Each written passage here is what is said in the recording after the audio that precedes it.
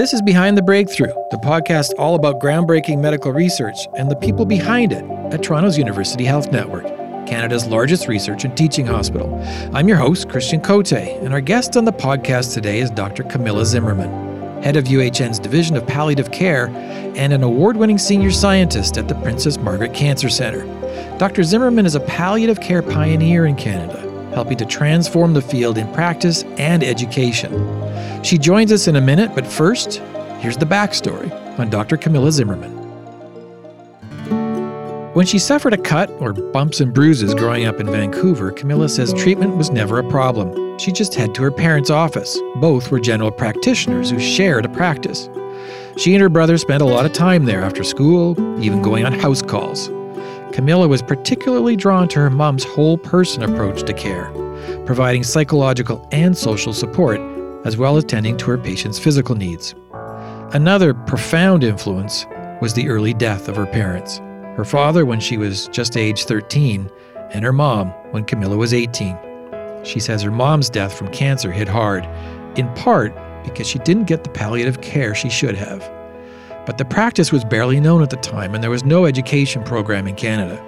It was at this point Camilla embarked on a quest, including several degrees and a PhD, to become a leading researcher, advocate, and educator in the practice of palliative care.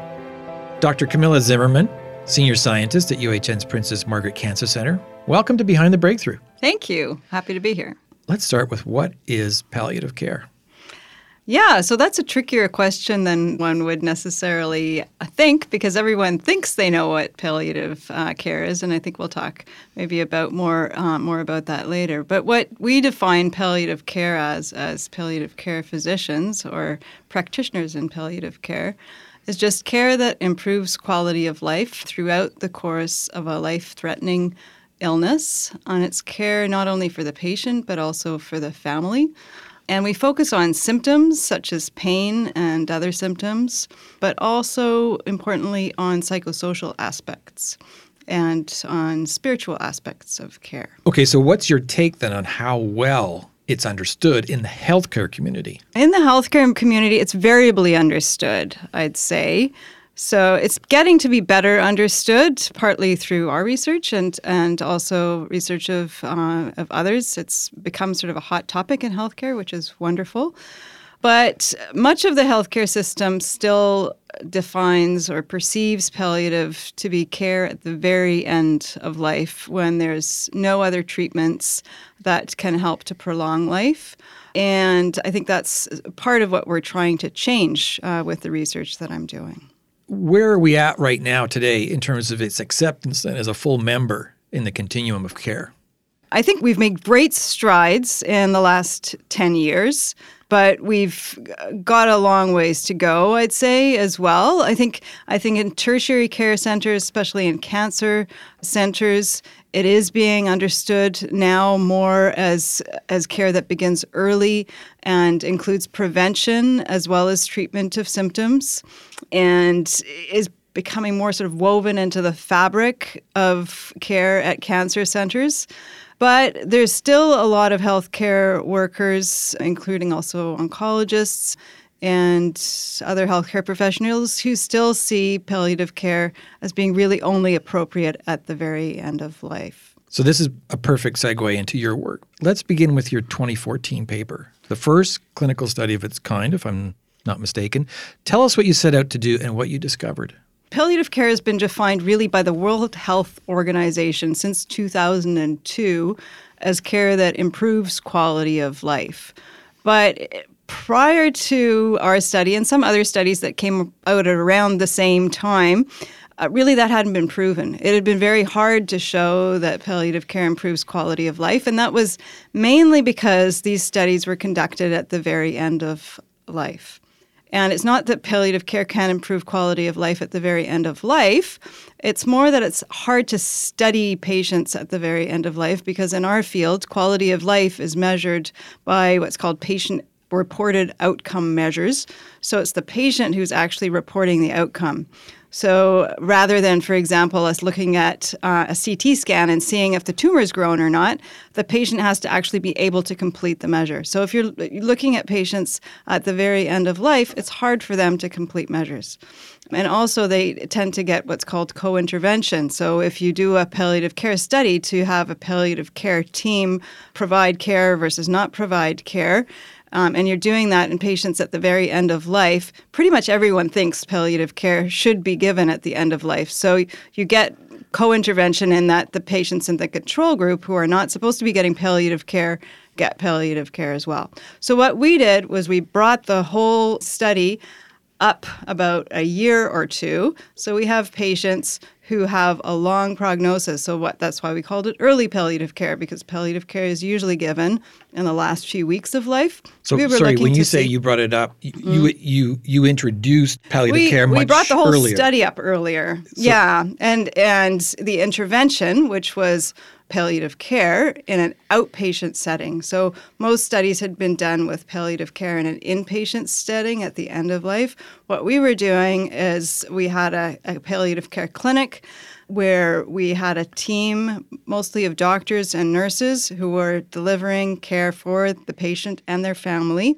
In the outpatient setting, when patients are still getting chemotherapy and other cancer treatment, they're still ambulatory. In other words, they're coming back and forth to the hospital, seeing their oncologist, seeing their other doctors. And we're sort of an extra layer of support for the patient and family. So when they come to see their oncologist, they also come to see the palliative care team. So that was the intervention, is that patients who have a prognosis of approximately a year, or in addition to seeing their oncologist, their goal is still to prolong their life. They're still getting active treatment, but they're also seeing a palliative care team for those extra things like their symptom control, like caring for their family, psychological support. While for anyone with advanced cancer, that's going to be hard to deal with emotionally. And not only for the patient, but also for the family who's caring for them and living through this with them. So we were this extra layer of support for them. So that was the early palliative care intervention. And then the other half, there was actually, we randomized clinics, so oncology clinics, and 12 clinics were randomized to early palliative care, 12 to standard oncology care. They still got all the care that they usually get. And in fact, they could be referred in the control arm, the arm that wasn't getting any early palliative care, they could be referred to palliative care whenever the oncologist wanted to or whenever the patient wanted to. That was the control arm. And there was 461 patients in all.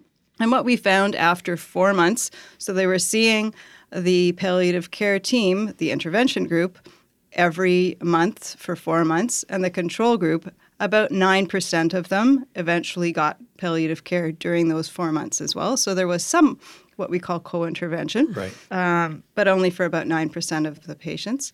And what we found at the end of the 4 months was that the patients in the intervention group, the group that got early palliative care, had better quality of life, better symptom control, and also better satisfaction with care. So what did these results tell you? These results tell us that with routine involvement of a palliative care team in the outpatient setting, patients with advanced cancer will have, after 4 months, better quality of life, better symptom control, and greater satisfaction with care. I'm curious what kind of reaction you got in the world of healthcare.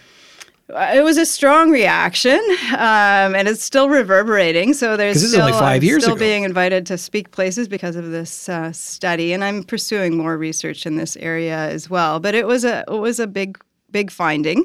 And as well, I think research in this area is difficult to conduct, as I've mentioned earlier, just because the patients, and even patients in this setting who are a bit more well than patients at the very end of life, but it is harder to recruit patients who are ill with advanced cancer, and also harder to retain them, to have them continue in the study when they're not feeling so well. So it's many thanks to the patients who actually participated in this study. From those results, did you feel compelled that is evidence that you could start to apply in practice? Oh, absolutely. And we have been applying that in practice. So we've had this clinic actually for Well, when I started at the Cancer Center, I started the clinic just by myself, and that was 17 years ago. So 2002. 2002. So we've had the clinic in some form since 2002. It's just much bigger now. Now we've got 9 physicians instead of just me, and we've got 4 nurses, and it's a much bigger deal. But we have been doing this. The difference was when the patients were getting referred, and that's really been an issue across the world, is that patients tend to get referred, even to these outpatient palliative care clinics, really quite late in the course of illness. So with about 6 weeks to live kind of thing on average. The frustrating part of that is then the patients come to see us and say, gosh, I wish I'd come to see you earlier because I've really been suffering with this pain for about 6 months now. And it's really sad to see because we could have made a big difference in this person's life in terms of their quality of life if they'd been referred earlier.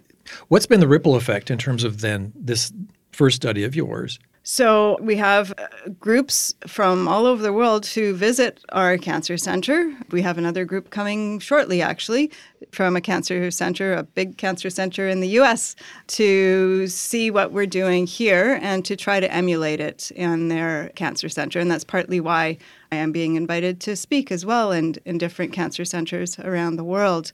So there has been a ripple effect. And there have been other studies. Ours isn't the only study. It was one of the first studies, but there have now been several studies, and there's even systematic reviews and meta-analyses putting all these studies together and showing the combined effects of these studies, showing that early palliative care does indeed improve quality of life, which you would think it would, right? If you have a specialized team that focuses really on quality of life and on the different aspects of quality of life, you would hope that at the end of all that, after several months of interacting with that team, that your quality of life would actually be improved. But now we have definitive evidence, research evidence, to show that that's indeed the case. And ASCO, the American Society of Clinical Oncology, has actually come out with a guideline saying that every patient with advanced cancer should have access to early palliative care. So that was a huge step. When is early? Well, that's a really good question, actually, and that's partly the next step in my research is who should actually be getting early palliative care, and we don't really know that. So far, what the studies have done, and the statements that I can make definitively have to come from research evidence. So far what we know from the studies is that if you intervene early, and early was defined as in some studies as at the diagnosis of advanced cancer. And the studies that did that were mainly cancers that have a poor prognosis right from the outset. For example, non-small cell lung cancer, though the prognosis is improving through recent treatments for that, but still a pretty poor prognosis if you're diagnosed with stage 4, so metastatic non-small cell lung cancer. That group was defined at diagnosis. For our group, because we had a wide range of different cancers, all with different prognoses, we just asked the oncologist to specify that the prognosis had to be, according to the oncologist, that the patient was estimated to live anywhere from 6 months to 2 years. So That's why I say approximately a year. So on average, it was about a year, or a little over a year, actually. But the range was between 6 months and 2 years. How do you determine which patients will accept or want early palliative care? If patients don't know what early palliative care is, then it's hard for them to want it, right?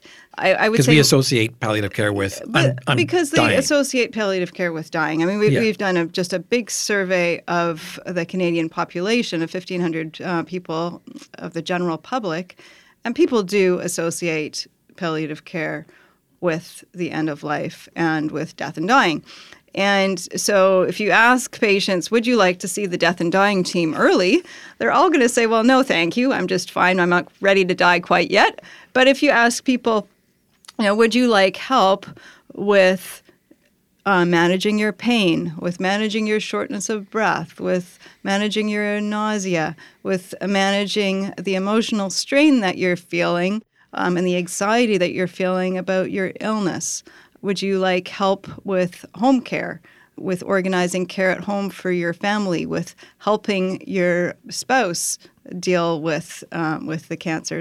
Usually they say, oh, yes, actually, I could use help with that. So it depends very much on how you're defining palliative care and how people see palliative care defined. So I think a part of my mission is to get the word out there that palliative care is, sure, it's end-of-life care, but it's much more than that, and it can start early as an extra layer of support to help people through what's a very difficult time, both physically and emotionally, and often spiritually as well. I'm curious, as a layperson, our perception of when we go into a hospital or go into care is all of the things you've just mentioned would just come naturally. You would hope so, but that's actually not the case. And palliative care was set up very much in reaction to the fact that as a society in general, we tend to focus on curing illness, and particularly with cancer. All the ads for cancer centers are all centered around curing the cancer and getting rid of the cancer and diagnosing the cancer, but not necessarily on caring with the person with the cancer. So that's where palliative care is different. And you would think, or you would hope, that really that should be a central focus of all medicine, is caring for the people rather than for the disease.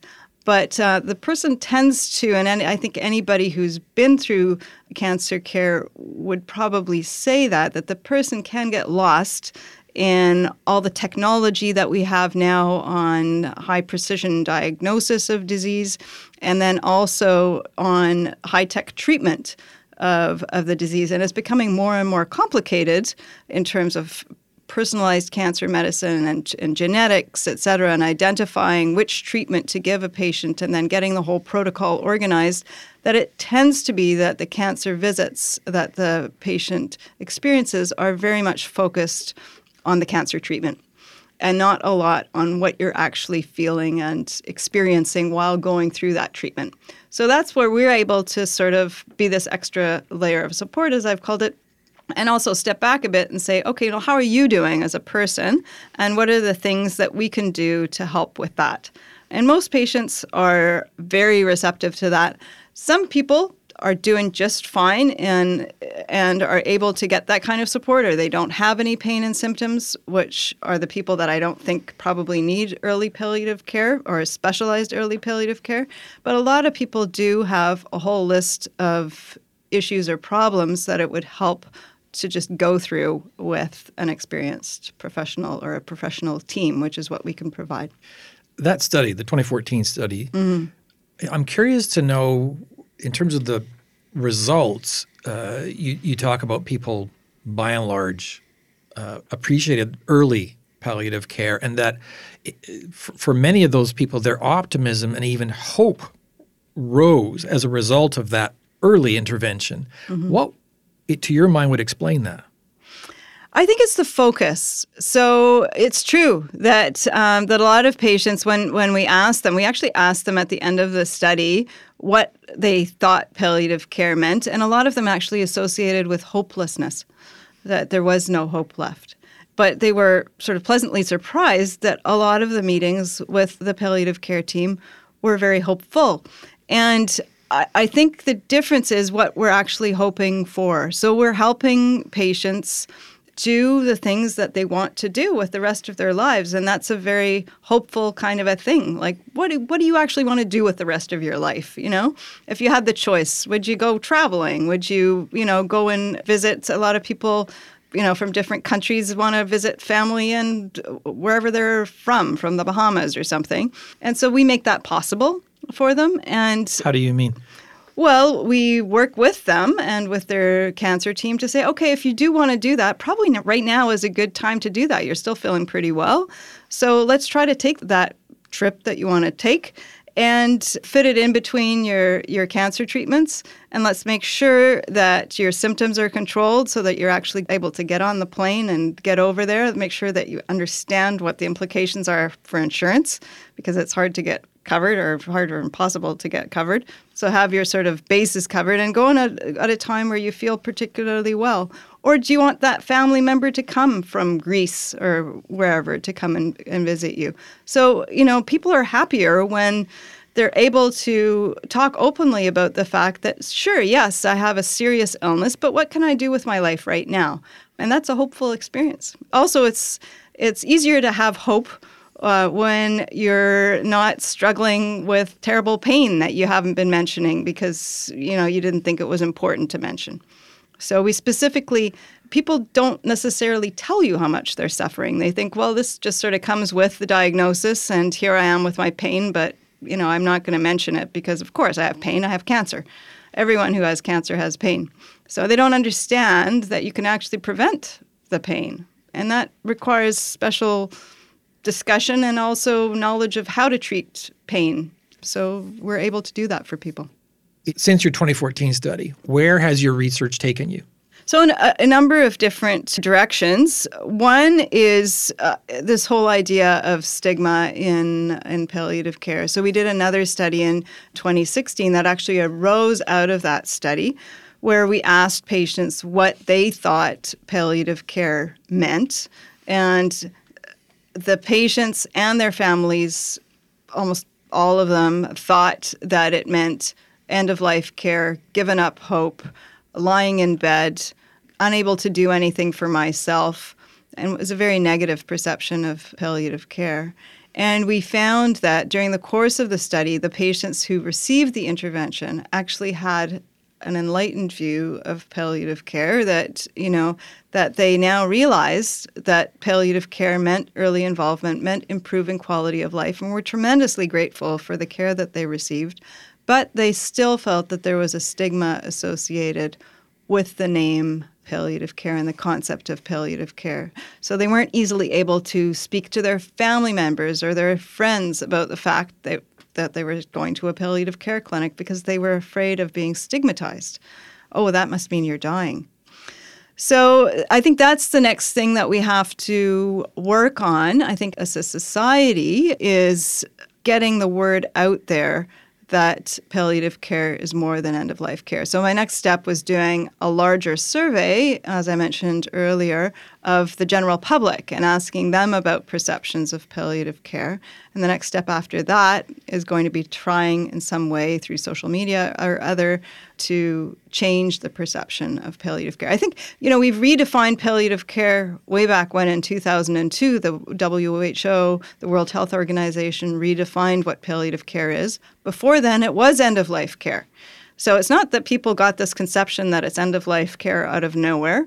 It is actually where palliative care was born and started, was at the bedside of terminally ill patients in the 60s with the hospice movement. But it's gradually changed, and there's not many definitions of things that change over time. So the healthcare profession isn't quite ready yet, as I've mentioned earlier, and patients and the public are even less ready, I think, because they don't read the World Health Organization definition. They just see the care they get, and the care that they're getting tends to be still, in many cases, end-of-life care for various reasons. In addition to your research, you run a clinic. You see patients. Oh, absolutely, yeah. Does that inform your research at all? The interaction with patients and with their families informs my research, and my research informs our practice as well, as does the research of others in our group and around the world. So what we're doing is evidence-based medicine. So with every bit of research we do, we're able to improve our practice. And of course, the patients we see also inform the kind of research questions that we're posing. As that, I'll call it a relationship, unfolds with your patient, part of the approach I understand is to help them with trapped emotions. What is that? It's more than trapped emotions. It's trapped feelings, in that a lot of patients don't tend to say exactly what's on their mind just because they don't know that they're allowed to a lot of times. Even at this point in life? Even at this point in life, because a lot of people still have this impression that, well, I'm here to receive my cancer treatment and I just better grin and bear it because the idea is to improve my survival. And if that's going to cause discomfort, then that sort of comes with the baggage. And they try to put on a good face for their doctor when they come to see us. So you really have to dig deep even doing this Edmonton Symptom Assessment Scale, which is just 9 to 11 different symptoms on a scale from 0 with no pain at all, for example, and 10, the worst pain you can imagine. If you don't ask people that, a lot of people won't mention it at all. And they've done actually studies showing that use of a standardized tool like that, which is just a simple paper and pencil tool, vastly improves symptom control for patients and quality of life for patients, because you just bring out things that people didn't think were important to mention. Like, the constipation, for example. I didn't know you could do anything about that. I just thought I had to live with that, or even pain. I thought I had to live with the pain. I was on a pain medication. I thought that this is a pain medication, so I didn't know that there could be a better pain medication that could make me a lot more comfortable. And with depression and anxiety, it's even worse, just because just like there's a stigma with palliative care, there's also a stigma with having depression or having anxiety, and people just don't mention it until you specifically ask, are you depressed? Are you feeling sad? How are you coping? So when you ask that, then people actually tell you, surprisingly. And you're able to help them with that. And even though they felt kind of uncomfortable bringing it up in the first place, when they do talk about it, then they feel a lot better, because then you can actually do something about it. And it's not just the patients, it's also the caregiver, who's often the sort of silent partner in the room, who's, dealing with the whole load of things and often working at the same time and also trying to be a supportive spouse. Sometimes they're suffering as well, and no one's addressing that either. Mm-hmm. It sounds like your biggest issue is almost a messaging issue of you need to get the word out there. There's several issues. So yes, one issue is a messaging issue that we need to get the word out there. The other components to that are educating healthcare providers so that they're actually able to provide the care that we're advertising. So, it's all very well if we say that palliative care is early involvement and improving quality of life, but then if what we're providing is end-of-life care, then those two messages don't jive. So, and that needs to be not just specialists, but also family physicians, also oncologists, because we really can't, as specialized palliative care providers, provide care for absolutely everybody, because it's not just cancer, it's really any life-threatening illness that has symptom burden, that has emotional symptoms associated with it. It's a huge number of patients that we're talking about. So we need to have a whole different approach to how we're dealing with these patients in a team-based way, so that primary issues, so simple pain and symptom issues, we need basic training at the medical school level or at the residency level to make sure that everybody is trained in pain and symptom management. Everybody is trained in communication, because, like I said, it is an art, but it's also a science. There's certain things that you should just do that many people don't think of doing unless they're, specifically trained to do that. And then we do need higher level specialized palliative care specialists who are able to, both nurses and physicians and other interdisciplinary team members who are able to jump in when things get really complicated. So we don't have that kind of a system set up yet in Canada or really anywhere else. And that's what I think we need to move towards. You're listening to Behind the Breakthrough, a podcast about groundbreaking medical research and the people behind it at the University Health Network in Toronto, Canada's largest teaching and research hospital. I'm your host, Christian Cote, and we're speaking today with Dr. Camilla Zimmerman, an award-winning senior scientist at the Princess Margaret Cancer Centre, who is pioneering the practice of palliative care in this country. Camilla, I want to talk to you about your career path. I read where you described your decision back in the mid-90s to be a palliative care physician as, quote, coming out of the closet. What is it, or what was it about that admission that was such a challenge for you? Well, I think palliative care has evolved, thankfully so, over time. But when I was going through my training, it was still perceived as being kind of airy-fairy, I guess, as being not really a serious academic discipline. And I was a very academic person, and I wanted to work in a research center and an academic hospital. And people would say things like, well, why would you choose that? Well, you're so smart. Like, why wouldn't you go into something that's a bit more serious? Or isn't that just about people who are dying? Don't you just give them morphine? It sounds like you were well warranted not to admit this to everyone. So I soon thought that, it's probably better if I just keep it to myself and I won't admit to people that really what I want to do is palliative care, because I did want to be taken seriously by my colleagues. I didn't appreciate necessarily their comments or their input. There were certain people, obviously, that I would confide in, but it wasn't just anybody. So what's your sense of how those attitudes and that it's like a denigrating attitude towards palliative care, has that shifted? Have you seen it? It has. I mean, it still exists to some extent. I don't think palliative care is taken as seriously as an academic discipline, but it's changing hugely and with large strides. First of all, we have Royal College specialty now in palliative care, which is a huge step. The UK has had that since the 1980s, by the way. We're sort of a bit behind other countries, I would say, and even the US has had it for more than a decade. But we're getting there, and I think we'll only get more recognized over time. I mean, we need to develop more research, I would say, and a lot of what we're doing right now is still doesn't have an adequate evidence base, I would say, just because the research hasn't been done. So there's a huge amount of research for anybody who's out there who's thinking of a field to go into. It's really, I would say, ripe for further investigation and research in this area because it's vastly underdeveloped. I can't imagine a more daunting career, though. I was wondering, what's it like to attract students? It doesn't attract every student, and it's not meant to. We are a special breed of people. Not everybody feels comfortable dealing with seriously ill patients, and not everybody feels comfortable with a focus that's on quality of life and care for the family rather than on curing disease. And not everybody is comfortable with the communication skills that you need to develop to do this work. So it's a different focus, and it requires a different sort of a person. There's issues of spirituality that come up as well. I mean, you need to be comfortable with serious conversations with people.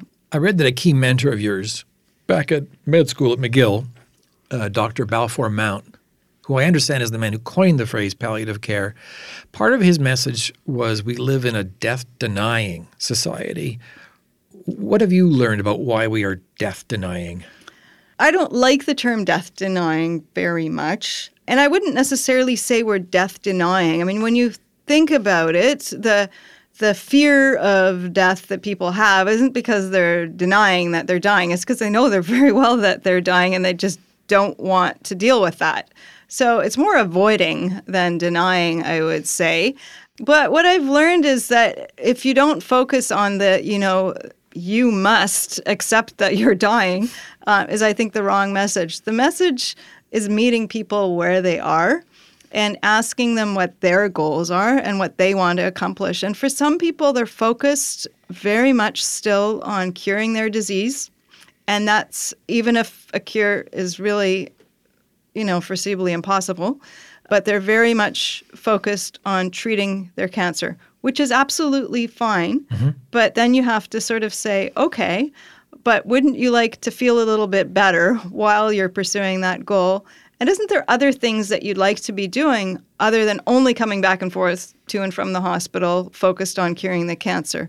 What about some of your other goals in life that you'd like to achieve? So we try to make the focus a little bit broader than only the disease and only the cancer. What have you learned from patients about facing death? I've learned a tremendous amount from patients over the years. And what I've learned is that every patient has their own way of dealing with their situation and that you can't really change that. And mostly it sort of is the kind of person that they were before they got ill. right? There's some people who are just tremendously practical people, and they come in and say, I want an end-of-life plan, and I've already chosen my coffin and my burial site, and I've made my will, and, here's my power of attorney, and they've done all this planning, and they need to do that because they're just people who need to be organized and plan for their death. There are other people who just don't even want to talk about that. So you have to sort of, as I said, meet people where they are in their illness and try to help them in the way that they want to be helped. Like, no one wants to come to a doctor's office, especially not to a palliative care clinic, because they won't come back if you're telling them what to do. You need to ask them what they want to do and then help them achieve that, is the way I see it. There's only one outcome in your work. So as a medical professional, how do you approach that inevitability? Well, I don't know if there's only one outcome. There's many different outcomes. I mean, we do know that ultimately all our patients are going to die. But, ultimately all of us are going to die. So we all have one ultimate outcome. The focus isn't on, here I am preparing you for your death. The focus is on how do you want to live, and how am I going to help you live the way you want to live, from day to day, or from month to month, or for many patients, it's from year to year. There's patients that we just did a study and we were looking at how long we've seen people. There's patients who've had 36 visits over 5 years to our clinic. These are people who are coming back because their focus is on their quality of life. They want to make sure that their pain, all their symptoms are controlled. And over the course of time, sure, we do talk ultimately about the end of life and preparing and making sure you have a power of attorney, at the very least, someone who knows what kind of plans you would like to put into place. But honestly, everyone should have that. I have that. I don't have a terminal illness that I know of, but I have a will, I have a power of attorney. And that's what I tell my patients as well, is I have 3 kids. They're grown-up kids now, but I want to make sure that they're cared for. So I've written a will. I think everyone should have a will. So it's not about, death preparation. It's more about improving quality of life. And ultimately, all of us are marching slowly towards dying and need to deal with that eventually. And some people want to hold off that dealing with the actual reality of dying longer than others, and that's just fine. You once said that you began dealing with death quite early on because of the death of your parents, and you had to accept death. So you've been at this a long time. I have, yeah. Do you grow weary at all? Yes, my parents both died when I was in my teens, and I have, for that reason, probably dealt with dying a lot longer than other people. But everyone deals with it slightly or very differently, as I've said. And we can't, I think, as palliative care specialists, we're all very comfortable talking about death and dying. Well, we better be. That's our specialty, right? But we have to understand that not everybody else is like that, and we can't expect them to be. So I've learned over the years that I had my own experience, and that's not going to be anyone else's experience. And it's the same thing for all the other people who are going through this. For every single patient, it's a unique experience that they're going through with their unique family. And we need to make sure that we're dealing with their unique needs. And that's what's special about palliative care, is that we don't start from a protocol or a template. This is what you do in this stage of disease, and this is the protocol we have for dealing with your kind of cancer. We start from where are your needs and what do you want to achieve and what are your goals. So it's very different focus. I imagine, though, you have to be vigilant about your own self-care to avoid burnout. Yes. No, that's true for all of us, and perhaps especially in palliative care, but I would say that we are especially good because of, the inherent, I guess, danger of getting burnt out right from the beginning. Like I'd say right from the 60s when palliative care started, there's been a huge focus on self-care, and there still is. So firstly, we're a network we work in teams, so that helps hugely. So none of us are ever alone in dealing with a patient's situation. We're always working with an interdisciplinary team of First of all, other doctors that we can run things by, and we certainly do, but also nurses, social workers, spiritual care workers, occupational therapists, physical therapists, pharmacists. It's all a team that's working together. So we're never alone in what we're doing, and if we need an extra hand or layer of support, it's there for us as well. So that's the first thing. The other thing is that we have, even in our palliative care program, our specialty program, we have special wellness sessions. So there's a focus on trainees as well for wellness. And then we have our own ways of dealing with wellness as well. We have retreats. I run every day, so that's my outlet, I guess. I have a dog. I run with a dog. Music is an outlet as well, reading. So we all have things that we do and my family, I think, as well, as they are tremendously supportive to me as well. In a sense, you are showing people they matter right to the last minute of their lives. Mm-hmm. Is there anything they say to you about what you are doing for them?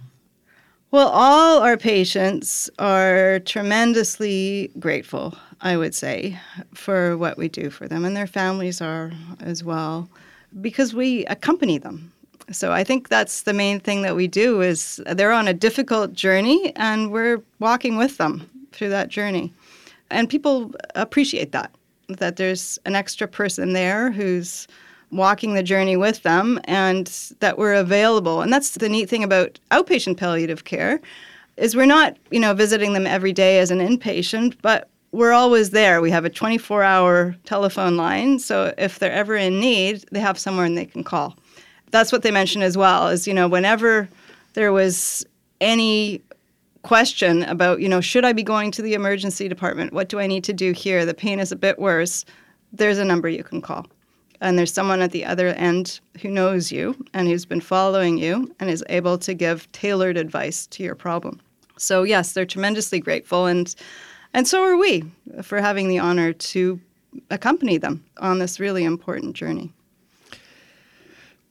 I need to ask you, because they had such a profound effect on your career path, the choice you made, your parents. What would they think of what you're doing? I think they'd be very proud. Yeah, I would hope so. Yeah.